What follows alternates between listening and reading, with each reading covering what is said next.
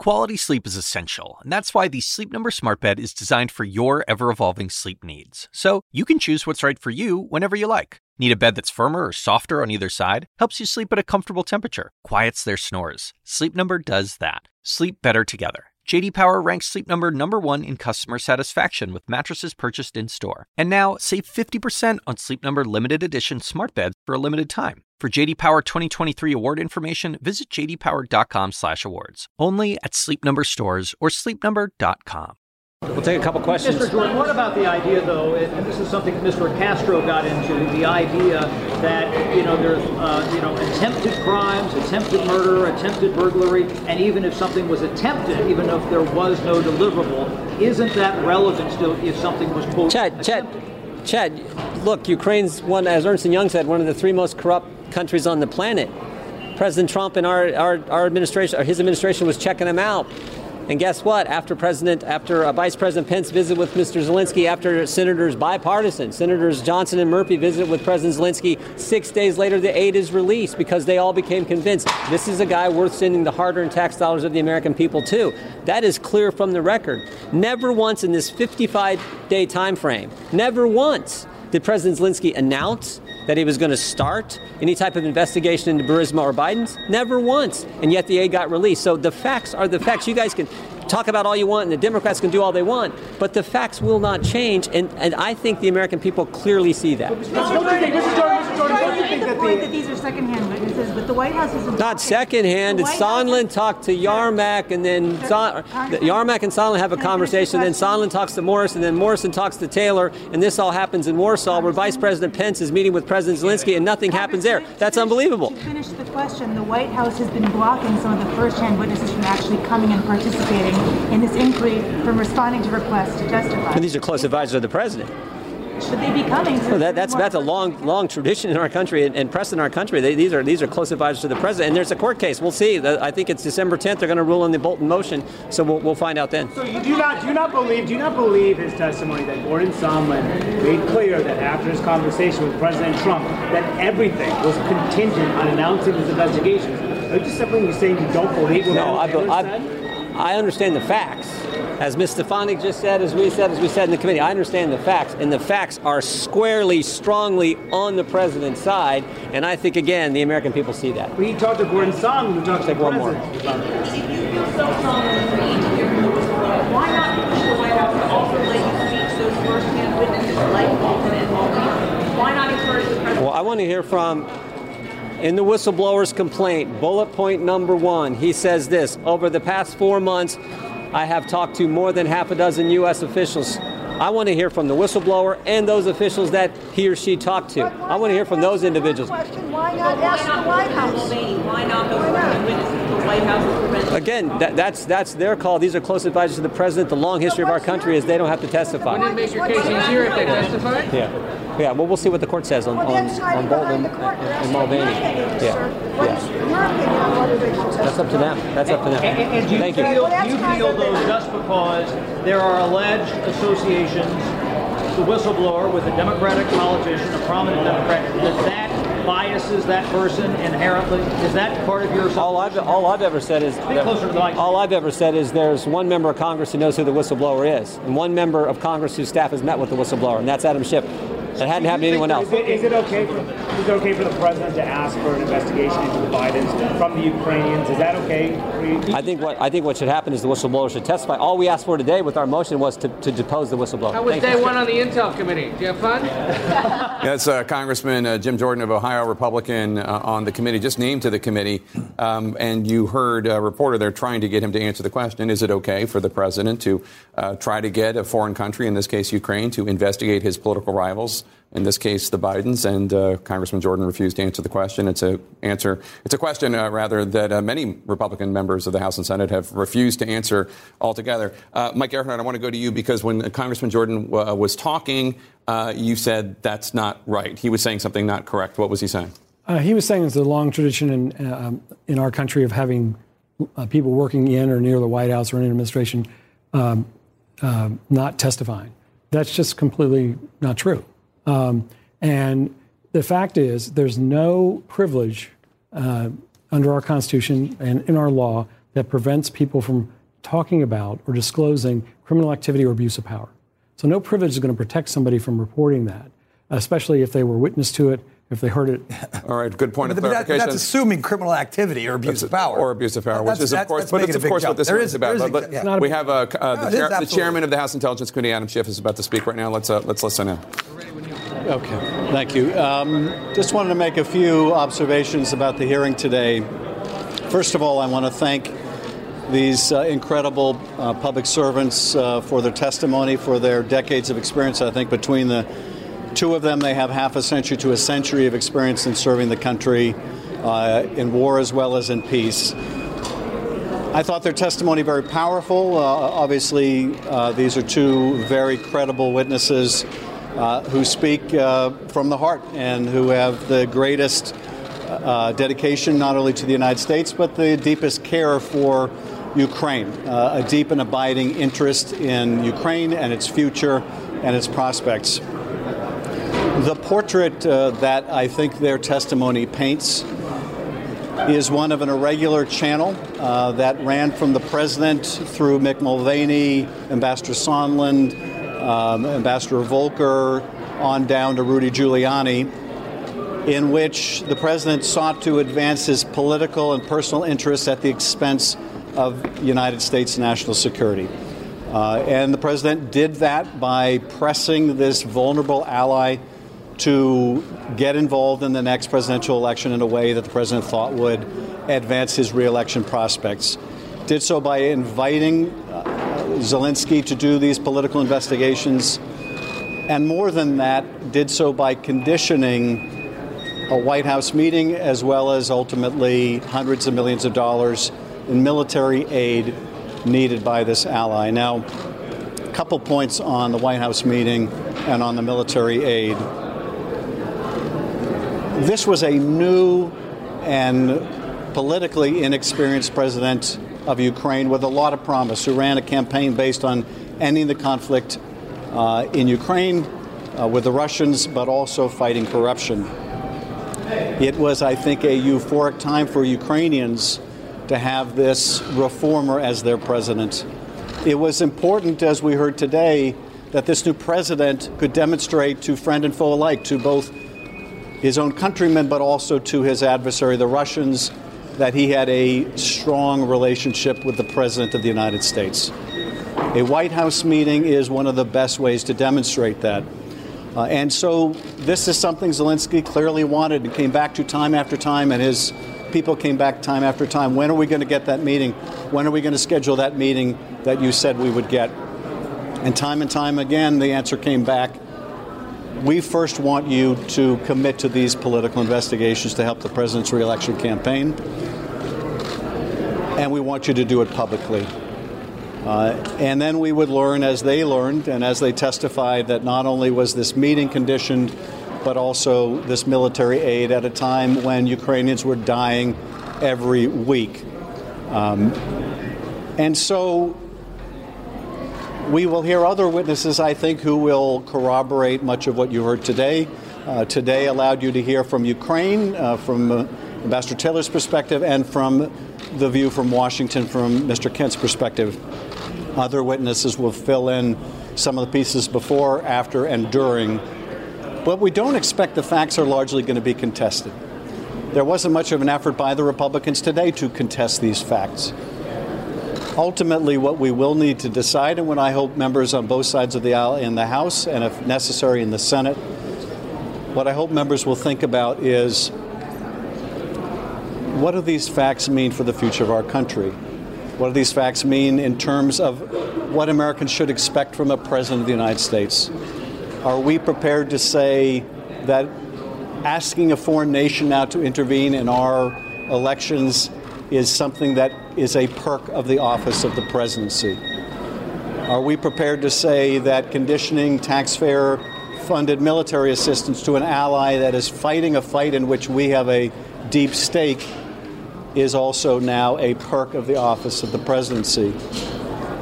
Are we now going to say that other official acts can be conditioned on another country giving something of value to the President of the United States? is just now going to be the new normal for the President of the United States.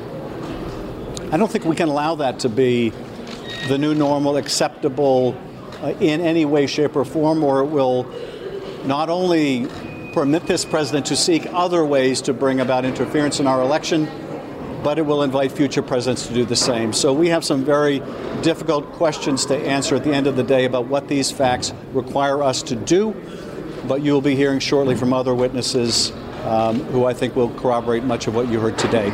And with that, I'm happy to answer a couple of questions. Mr. Chairman, what did you make of the new information today that he presented to the committee that Mr. Taylor's aide overheard this phone call with Gordon Sondland and the president? And secondly, do you believe that Gordon Sondland, when he testified, was he truthful to your committee about his interactions with the president? Well, first of all, in terms of the new information that Ambassador Taylor gave today about this conversation, the day after President Trump is on the phone with President Zelensky, in which one of Ambassador Taylor's staff is overhearing a conversation between Sondland and the president, and the president is speaking loud enough where he can hear part of the conversation, and the president is interested in whether the Ukrainians are going to do the investigation, and Sondland assures him that they are. This is obviously very important because there is an effort apparently to, by the president's allies, throw Sondland under the bus, throw Mulvaney under the bus, throw anybody under the bus in an effort to protect the president.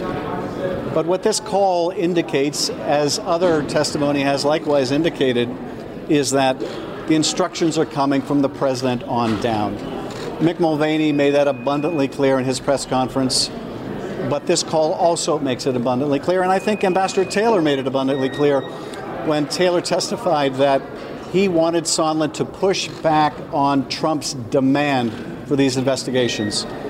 That is not asking Sondland to change his view. It's asking Sondland to help change the president's view, the president's demand. And so I think this witness is potentially very important.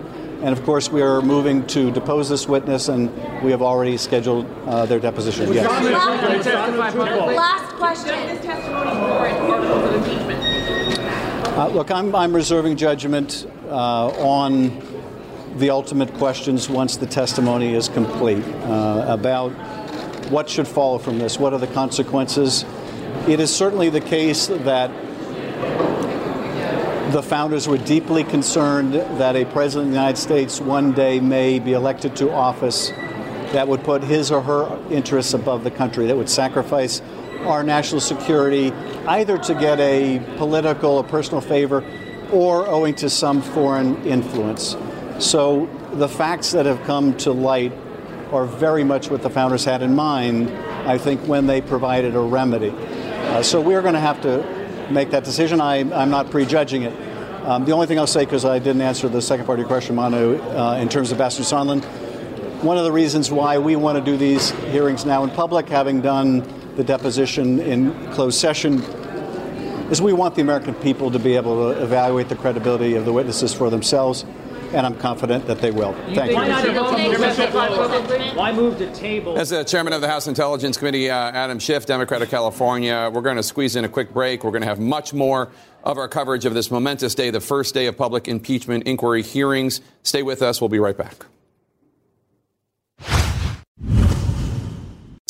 A historic day on Capitol Hill for the first public impeachment inquiry hearings for President Trump. Let's chew over all this. We are awaiting President Trump and Turkish President Erdogan taking questions, and we'll go to that live. But before we do that, there was a point you were making because Jim Jordan had talked about, Congressman Jim Jordan, the Republican, had been asked, well, if you're criticizing all these people for secondhand information, these two witnesses, what about bringing in the people with firsthand information? And he said, well, there's a tradition of that not happening because of executive privilege. And you said that's not necessarily correct. I want to give you one great historical example where somebody came in and had to talk about the president. And that was President Nixon's White House counsel, John Dean. Nixon's White House counsel office had one person in it, John Dean. John Dean came in and he testified in front of Congress, and that became very significant testimony. And one reason why he was able to do that is because he was testifying about things that were not lawful. And that's what we've heard John Bolton call this a drug deal. We've also, Mulvaney at one point said it was a quid pro quo. So these are people that would be helpful to hear from. But the president right now is keeping them away from the public. But even if it's because I was just make a point. There is a tradition, a long tradition of executive privilege. It's not enumerated in the Constitution. It's implied as separation of powers. We saw it in the Clinton administration during Whitewater, Monica Lewinsky, the Bush administration, Obama administration on Fast and Furious. So to somehow to say doesn't exist. But what about people that are no longer in the White House, for instance, such as John Bolton? That's a question Nia had asked you before. Would you support John Bolton? It's a question, and there's a legitimate separation of powers issue, I think, that needs to be resolved by the courts. I do believe that. I believe it's absolutely true. I've come on here. Listen, before when the president was trying to get this emergency executive order for spending, I opposed it. I thought it was a bad idea because of separation of powers. I do believe, you may not think so, but I think the court is the ultimate arbiter of this, and the court will determine. Remember, too, and this came up in the testimony today, not only has the president refused to allow witnesses to testify, but all the documents, all the underlying emails, memos, all the, how government works is largely on paper or, through electronic transmission. And as we learned today, they've turned over none of that. Yeah, but that's exactly. That's not. But Jeff, did it happen in Fast and Furious? No, they turned over some. Of course, they did. They didn't turn over everything you wanted in that totally manufactured and fake scandal. Okay. But then, there was a dispute. But here they've turned over nothing. So absolutely zero. So let me ask you a question, Jen Psaki, as a Democrat on the panel. Do you think that the Democrats achieved what they needed to achieve today? I do, in part because I think Adam Schiff is exactly the person who should be leading this testimony and leading these hearings at this point in time. He tried to conduct it with a somber note, with a serious note, and what I heard from him as in his closing remarks during that press conference is really important. He was taking this beyond Trump. It's not just about removing Trump from office. It's not just about Democrats disliking Trump. It's about the precedent we're setting for the future. And he was very clear on that by saying that, we don't want to set the precedent that in the future, any president should be able to get political dirt on their opponent. They should be able to use their office for political gain. And that's the question for the public. He's trying to pose this question to the public that they're ultimately going to need to decide on. And it's not just about Trump's Speaker removal. Pelosi's statement in May where she said, we're not going to go to impeachment unless we have clear and overwhelming bipartisan support because it's so divisive. David, I was not an advocate for moving for impeachment. Neither were the national security Democrats who came forward in the Washington Post op-ed. The Ukraine situation changed the dynamic and changed the views of Democrats in Congress. What about her statement? What about that statement that she made saying that unless there's clear and overwhelming support, bipartisan support, I'm not going to move forward because it's so divisive? What about that? Well, there is. If you look at polling, come on, no bipartisan support in Congress. I'm talking about Nancy Pelosi's But listen, statement. there is growing support in the public. Not in Congress. The hearings, overwhelming support I think, for the hearings. David, this isn't the easiest thing, honestly, for the Democrats to do because there's not a clear path for 20 Republicans to come on board for impeachment. They're doing it because they feel they can't not do it. What about that they Nancy have Pelosi's to move forward with this about, process? What do we say I'm about answering that? your question. But, David, let me ask you, do you think it's okay for any White House, any politician, to use whatever pressure they have, even if it's just, phrased as a polite question, to ask a foreign government to publicly announce an investigation of a political rival? No, so I look at this and say the president was, again, the long conversation was held with the president and President Zelensky were primarily based on the server notion, right? The CrowdStrike thing, primarily based on there. Zelensky raises the Biden stuff. They talk about it briefly. Zelensky said, I didn't feel pressured by it. So the notion that somehow there was pressure by it. You changed the subject a little bit. I'm just asking, do you think it's okay? I don't think it's a great... No. I think I would have preferred the president wouldn't have said those things about the Bidens. I think CrowdStrike, retrospective corruption, I think is completely fine and within his purview to do. Right. So I think he could have talked about past corruption with Biden and Hunter Biden, the past thing there. I don't think prospectively it's a good thing. Can I make a really quick point about constitutional law? I want to clarify this and make sure the public gets it right. The president does not have an absolute executive immunity in impeachment investigations. He doesn't have an absolute executive privilege over all information that's produced in the administration, some of which may have nothing to do with him. But if this president succeeds on those arguments, he is above the law. He's above any other means for holding himself accountable. What's left is the election, and he was trying to game the election. That's the problem. But is it not true that Democrats have decided to not fight these fights because they think it will take way too long in the courts, and they'd rather just make it an article of an impeachment obstruction of Congress, just like happened in the Nixon impeachment. That's a good point. Going to the courts was a risk for the Democrats. One of the problems with going to the courts is you can lose. Other problem is delay. Instead, what we're seeing right now is the House has made a decision to stand on its own authority, which it's always had, to go forward with an investigation. And if the president tries to obstruct that or interfere with it or undermine it, that's a problem with separation of powers. So I want to bring in the biggest news from the day, I think, which is the news that Bill Taylor, the former ambassador and now the current top diplomat in Ukraine, announced today. It is SOT number one about what one of his aides overheard. Let's roll that sound. Ambassador Sondland called President Trump and told him of his meetings in Kyiv. The member of my staff could hear President Trump on the phone asking Ambassador Sondland about the investigations. Ambassador Sondland told President Trump the Ukrainians were ready to move forward. Following the call with President Trump, the member of my staff asked Ambassador Sondland what President Trump thought about Ukraine. Ambassador Sondland responded that President Trump cares more about the investigations of Biden, which Giuliani was pressing for. So that's a pretty big bombshell, considering that we did not know that. We had not heard that. We believe that on Friday, that aide of Bill Taylor's is going to take questions behind closed doors and depositions. We're going to go now to the White House, where the president and the Turkish president are taking questions from reporters. We'll keep them apprised, but some of them joined us. They happen to be here. Senator Jim Risch, thank you, Jim, very much. Ted Cruz, thank you very much. Lindsey Graham, Lindsey, thank you. And Rick Scott, thank you, Rick, very much. Joni is here. Joni Ernst, someplace.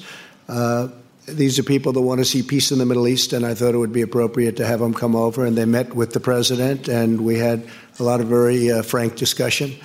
And we're dealing with a very big subject, a complex subject. It's been going on for centuries in many cases, but we're making a lot of progress, tremendous progress in the Middle East. Okay, a couple of questions. Go ahead. OAN, go ahead. Mr. President. Thank you. First, I'd like to just start out getting your general reaction today to the impeachment hearings on the Hill. Do you feel that Democrats made their case, and how did you feel about the Republican performance? Are you talking about the witch hunt? Is that what you mean? Is that what you're talking about? I hear it's a joke. I haven't watched for 1 minute because I've been with the president, which is much more important as far as I'm concerned. This is a sham and shouldn't be allowed. It was a situation that was caused by people that shouldn't have allowed it to happen. I want to find out who is the whistleblower, because the whistleblower gave a lot of very incorrect information, including my call with the president of Ukraine, which was a perfect call and highly appropriate. And he wrote something that was much different than the fact. I want to find out why the IG, why would he have presented that, when in fact all he had to do is check the call itself and he would have seen it. I'm going to be releasing, I think on Thursday, a second call, which actually was the first of the two. And you'll make a determination as to what you think there. But I've heard just a report. They said it's all third-hand information, nothing direct at all. It can't be direct because I never said it. And all they have to do is look very, very simply at the transcript. If you read the transcript, this was analyzed by great lawyers. This was analyzed by Greg Jarrett. It was analyzed by Mark Levin. It was analyzed by everybody. They said this statement that I made, the whole call that I made with the president of Ukraine, was a perfect one. So that this country gets put through that we have to waste this gentleman's time by even thinking about it, talking about it. I'd much rather focus on peace in the Middle East. And I hear that it's a hoax, and it's being played as a hoax. That's what I hear, but you'll have to tell me. Go ahead. Then, if I may, on Syria and peace in the Middle East, President Erdogan talked about repatriating Syrian refugees back to their homeland. Have you had those discussions with European leaders, since there are so many Syrian refugees? No, I think that, frankly, Europe should be paying for this to a large extent. As of this moment, Turkey's been paying for most of it. I think the president was saying today they've spent over $40 billion on the cost of that. $40 billion. How much? 30 million. 40. That's what I said. Whatever. He spent a lot. Okay. They're throwing out all these different numbers. I heard it was $40 billion. How was that? 40 billion, correct? So $40 billion. And I've heard that number from others, and that's a lot.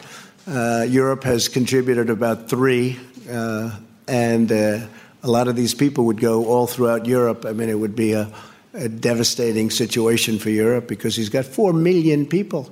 He has a lot of Kurds, too, that they're helping and taking care of. So I have spoken to Europe about it. I think they should help us with ISIS because many of them left France and they left Germany and they left UK. They left different countries. And these countries should help us because if they ever did get released, which we won't be doing, but if they ever did get released, that's where they want to go. They want to go back to France and Germany and UK and all of those other countries that are not helping us. I gave them the option, would you like to have them back? And intelligently they said, no, thank you. But that's not right and it's not fair. I can tell you also that Turkey captured when some escaped during the conflict, when they had the heavy shooting. And I mean, I think I know how they happened to escape, but it's one of those things. Doesn't matter because Turkey captured everybody that escaped plus an additional group. When we took over, when I became president, ISIS was rampant all over the Middle East. And as of about a month ago, I think, Lindsay, we can say that we have now 100% of the caliphate. And they'll always try and grow, but they haven't been able to do that. And what we did last week with al-Baghdadi, who is the absolute founder, leader, set them back. We also got his number 2, and we have our sights on his number 3. So they're not going to be growing too fast. But I will say Turkey's been helping us a lot. So with that, I also have a question for President Erdogan. With what you're calling a realignment along the northern Syria border, a lot of Christians in that region are feeling very vulnerable. Groups on the ground are saying that attacks on Christians have increased under this new policy and that they're not feeling safe any longer. Can you guarantee that the Turkish government will also protect Christians in that region? In fact, there was an attack on an Armenian priest who died, he and his father, this week. ISIS is claiming responsibility. Thank you.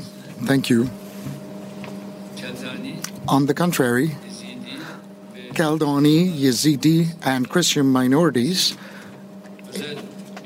is an area where we're especially sensitive about, and we have certain different plans. Whether it be the ones remaining on the side of Syria, whose sanctuaries have been destroyed, whose churches had been destroyed, will see their sanctuaries getting revived, and their churches will be reconstructed so that they can go back and start praying there again. And these are the plans that we're making for them. As I said before, the Christian minorities, Aramaic, Catholics, Kaldani, and Yazidi, the ones who are living on our side of the border, have no problems whatsoever. But the ones remaining on the side of the Syrian territory will see their worshipping practices restored and revived in a special manner. They are receiving health care, they're receiving humanitarian aid in every aspect possible. Thank you. Thank you very much. Would you like to pick somebody? Evet. Hilal Hanım, buyur. A friendly person from Turkey, please. Friendly. Only friendly reporters. We like to see. There aren't too many of them around. Thank you, Mr. President. Thank you. You inherited the burden of Obama's flawed foreign policy, and one of those flaws was allying the U.S. with the U.S.-designated terrorist organization, the PKK, and a Syrian offshoot YPG. You are trying to mend the damage that it did to U.S.-Turkey relations. However, you also invited the ringleader of YPG to the White House. His codename Mazlum Kobani, and he is responsible for at least 18 terrorist attacks in Turkey, which caused the death of 164 soldiers and 48 civilians. So after today's meeting, do you still think of inviting him to the White House, which will be very offensive and hurtful for the Turkish public? Thank you. Well, I had a very good talk with him. We had a very good recently. And we're working very closely together. And we're also working very closely together with your great president. And a lot of things are happening. A lot of very positive developments are happening. A lot of that is definition. What's your definition of the various groups within the Kurds? You call the Kurds, and then you have various groups, and some like them and some don't. But I think we've made a tremendous we've gained a tremendous amount of momentum and strength and knowledge over the last short period of time. So we'll see what happens. But I will say that the relationship with President Erdogan and Turkey has been outstanding. And, it's a major country with a tremendous military. They're one of our very big purchases of military equipment. They have the finest equipment in the world, which the United States makes. We make by far the best equipment in the world. Turkey understood that a long time ago. So I think a tremendous amount of progress is being made. Okay? Thank you very much. You could ask the president a question now. Same report. You sure you're a reporter? You don't work for Turkey with that question? Okay. I'll be glad to. Sayın Cumhurbaşkanım, özellikle FETÖ mevzusunda. Mr. President, about FETÖ, we are not getting the best of news out of the United States. And the FETÖ office targeting Turkey is extensively invested in their daily works. But I can see certain traces that the U.S. government is ready to understand more about FETÖ. So my question is, how do you perceive the situation developing vis-a-vis the Fethullahist terrorist organization and the American approach to FETÖ in that regard? Can we expect anything further?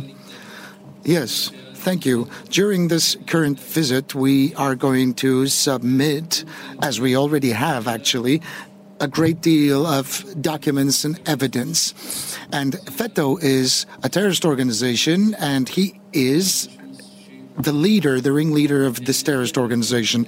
They have killed 251 people in Turkey. They tried to undertake a coup against the government, the state, and more than 2,000 people have been injured, and the ringleader is living on an area of 400 acres in the United States, running his network all around the globe.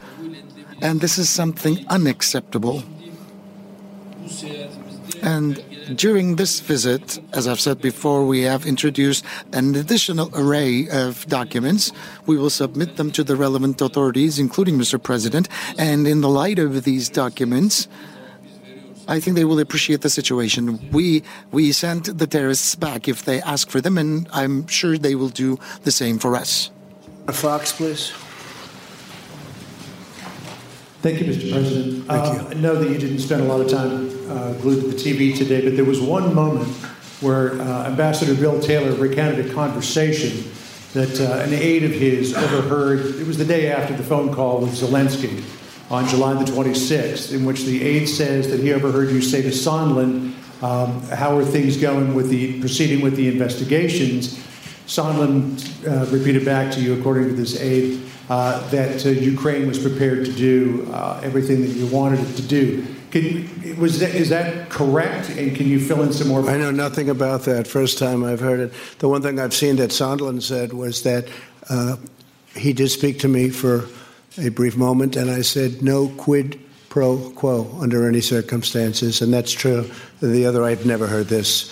In any event, it's more second-hand information, but I've never heard it. Do you recall having a conversation with I don't recall. No, not at all. Not even a little bit. The only thing, and I guess Sondland has stayed with his testimony, that there was no quid pro quo. Pure and simple. Yes, please. And to President Erdogan, President Trump sent you a letter on October the 9th urging you not to launch a military action into northern Syria. He said, quote, don't be a tough guy, don't be a fool. You ignored that letter and you went ahead and you launched a military action into northern Syria. Can you explain why you ignored the president's warning? Tabii bu mektupları Well, This letter was represented to Mr. President this afternoon, and I've also underlined the fact that a terrorist such as Ferit Abdo-Shaheen should not be considered as an interlocutor by a country such as the United States. And this individual, Ferit Abdo-Shaheen, has been instrumental in the killings of hundreds of Turkish civilians, and he is a person labeled as like a son for the terrorist leader who is currently incarcerated in Turkey, Abdullah Öcalan. So a person like this should not be welcomed by a country such as the United States. And similarly, this person was welcomed by a country such as Russia. So it's very difficult for me to understand these when we're trying to fight terrorism on a global scale. If we're going to sustain our fight against terrorism in a healthy fashion, we need to be much more sensitive than we currently are. It happens to us today, and it will happen to somebody else tomorrow, is a saying that goes in our language. We have also provided information and the document thereof to our interlocutors in the White House, including Mr. President. And I've also submitted a document produced by CIA pointing out to the fact that this individual is a terrorist to Mr. President. And as I've said before, I've shared them with His Excellency Mr. President. And we gave back the letter that we have received. President, please.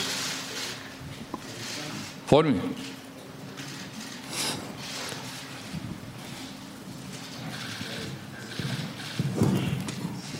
Thank you very much, Mr. Kurd from Kurdistan. Thank you very much, Mr. President, for all you have done for Kurdistan and for Peshmerga in fight against ISIS. Yep. Thank you very much. I appreciate that. My question is, all senators I meet, all of them, I interviewed them, they believe Kurdistan is very unique in the Middle East and protect all minorities. Right. What is your clear policy on the Kurds right now? And another question for President Erdogan, why you are not able for negotiation with the Kurds in Syria as Iraqi Kurdistan? Do you think they will be your friends in future? Thank you very much. Thank you very much, Mr. Well, thank you very much. And I will say that we've had a great relationship with the Kurds, and we fought with them very successfully against ISIS. We fought together. We have great generals and we have great equipment, and it certainly helped a lot. But we were very, very successful, and we captured, as I said before, 100%. I was going to, when we were at 97%, I was going to say, well, that sounds pretty high to me. And I was thinking about stopping it then, and a lot of people said, please go to 100. And very quickly, very rapidly, the military got to 100. I wanted to have that. But we have a great relationship with the Kurds. We have had. We're with them now. We get along with them. And by the way, I think the president, he may have some factions within the Kurds, but I think the president has a great relationship with the Kurds. Many Kurds live currently in Turkey, and they're happy and they're taken care of, including health care. We were talking about it before, including health care and education and other things. So that's really a misnomer. But our relationship with the Kurds has been a very good one. Okay? Thank you. Öncelikle bir şeyi birbirinden ayırt. First, we have to make a distinction between two things. We have no problems with the Kurds. We have problems with terrorist organizations. Some terrorists coming out of the Kurds. Which are they? What are they? PYD and YPG, which are offshoots of the terrorist organization PKK. Just as we have no problems with our brothers and sisters in the northern part of Iraq, where we enjoy great relations, and we have no problems with, similarly, our brothers and sisters in the northern part of Syria. During the times when Assad was not recognizing the Kurdish presence in the northern part, I told him that he needs to give these individuals passports and that he was making a mistake. And secondly, there's something really important. I want you to know this. My political party has more than 50 MPs of Kurdish ethnicity in the Turkish parliament. We don't have problems with the Kurds, but we have problems with the terrorists. And of course, you're not going to own up to the terrorists, are you? Whoever they are, whoever they might be. But we have to make a distinction here. We're just fighting terrorists, period. Because the terrorists don't have an ethnicity, they don't have a nationality, they don't have a flag. If they are terrorists, that is a terrorists. If you don't fight back, then tomorrow you will have to pay a very hefty price. Thank you. Thank you very much, everybody. Thank you. Thank you. President Trump taking questions alongside the president of Turkey, Erdogan. CNN's Caitlin Collins is live for us at the White House. And Caitlin, President Trump said he hadn't watched 1 minute of the hearings today. He was asked, in fact, about the bombshell news from former Ambassador Bill Taylor about a phone call between Gordon Sondland and President Trump, in which President Trump was overheard to be pushing for Ukraine to be conducting these investigations. What did he have to say about that? Yeah, that was that call where Sondland later told the aide traveling with him that the president cared more about the investigations into Joe Biden than he did about the issues that were happening in Ukraine. The president was just asked about that new revelation that we got today. He said he knows nothing about it and essentially said he doesn't recall that conversation, a conversation that Bill Taylor testified today that he heard happened the day after that call with the Ukrainian President Zelensky. So he didn't really give a lot of air to that, essentially just saying he didn't know anything about it. But Jake, the other thing the president did there, along with projecting this confidence, saying he hasn't been watching this impeachment hearing, even though earlier he cited the staff attorney that Democrats were using for their first round of questioning, the president complained about the inspector general for the intelligence community, who essentially jump-started all of this when they took that whistleblower's complaint to Congress. The president said he thinks if the inspector general had just read the transcript of his call, that this wouldn't have happened, though we should note that the inspector general did investigate this complaint for 2 weeks, found it credible, and that is why they took it. And of course, the New York Times reported yesterday the president has weighed firing that inspector general in recent days, even though multiple people have corroborated this whistleblower's account.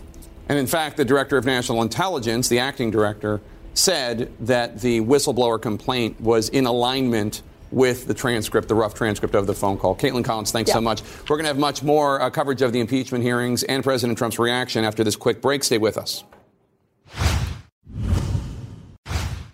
Welcome back. So as we wrap up day one of the House impeachment inquiry hearings, we're looking ahead to a number of days just like today with witnesses and Democrats and Republicans and lots of analysis. And Jeff Toobin, let me start with you. Two people that I think everybody would like to hear from who wants to get to the bottom of what actually happened. Rudy Giuliani, who I suppose could invoke attorney-client privilege, and Mick Mulvaney, the acting White House chief of staff, who I suppose could invoke executive privilege. So are we just never going to hear from them? And add John Bolton to the list. I think the only way we're going to hear from them is if we go to their speaking agent and pay them thousands of dollars to speak, because Bolton's already on the speaking circuit, which is incredible to me when you think that, perhaps the most consequential thing a Congress can do is weigh impeachment. Bolton won't talk to them, but he will, give speeches for money.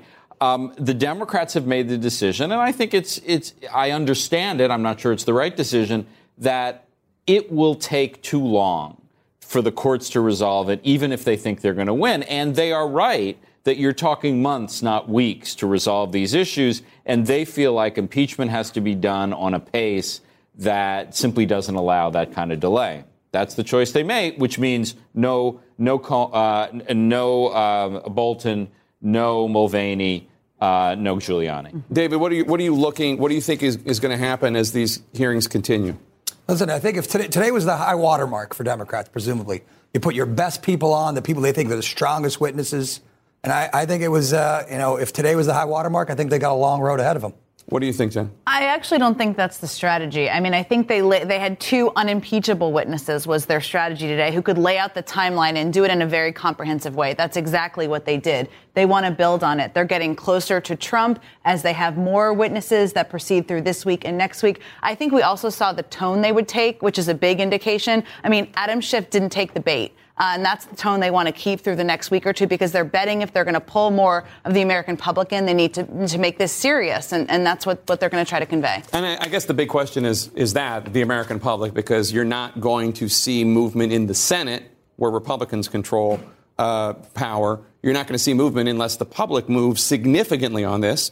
I think last poll I saw showed about 52% support for impeachment and removing President Trump from office. But that's still a small, narrow majority. Yeah, and there's still some folks. I've seen some polls that show some people just haven't made up their minds yet, right? They need more information, something like 15% or something like that. And that is what this is aimed to do. Over the next week or so, we'll hear from these witnesses. These are willing witnesses in a way that Bob Mueller wasn't. They are, they want to tell their story. They want to testify before Congress and get out in great detail, as we saw from Bill Taylor, what they saw and what their experience. We've got another one coming up on Friday and going into next week. I think Sondland's going to be really important. Everyone keeps name dropping him as somebody who talked directly to the president. So listen, it's going to be a long process. I think so far Democrats should feel good because they have brought the public along to a certain extent, certainly from where we were months ago in terms of where the public felt about impeachment. Can they keep doing that is the big question. Michael, I want to actually come to you not as an impeachment lawyer, but as somebody who lives in North Carolina. What do you think the effect of this testimony is in not just the People's Republic of Chapel Hill, but outside the Research Triangle in the rest of the state? Are people paying attention? Do they care? Are they just getting their information from various partisan and or ideological sources? I'm sure the people care. North Carolina is ground zero for lots of things, and including political divide. And I think we've got sharp divisions in the state of North Carolina. And it may well be that the tribalism we're experiencing elsewhere in the United States is also there in North Carolina. But do you think any of this seeps into the day-to-day lives of the people at Mama Dips in downtown Chapel Hill, for example? Well, you hope so. I think that's the college town, though. And so I think with the college town, you may expect people to be very into it, whereas we don't know elsewhere. All right. Thanks, one and all, for being here. Our special coverage of the impeachment hearings rolls on. Stay with us. When you work next level. And when you play next level. And when it's time to sleep, Sleep Number smart beds are designed to embrace your uniqueness, providing you with high-quality sleep every night. Sleep next level. J.D. Power ranks Sleep Number #1 in customer satisfaction with mattresses purchased in-store. And now, the Queen Sleep Number C4 smart bed is only $1,599. Save $300 for a limited time, only at Sleep Number stores or sleepnumber.com. Prices higher in Alaska and Hawaii. Quality sleep is essential, and that's why the Sleep Number smart bed is designed for your ever-evolving sleep needs. So you can choose what's right for you whenever you like. Need a bed that's firmer or softer on either side? Helps you sleep at a comfortable temperature. Quiets their snores. Sleep Number does that. Sleep better together. J.D. Power ranks Sleep Number #1 in customer satisfaction with mattresses purchased in-store. And now, save 50% on Sleep Number limited edition smart beds for a limited time. For J.D. Power 2023 award information, visit jdpower.com/awards. Only at Sleep Number stores or sleepnumber.com.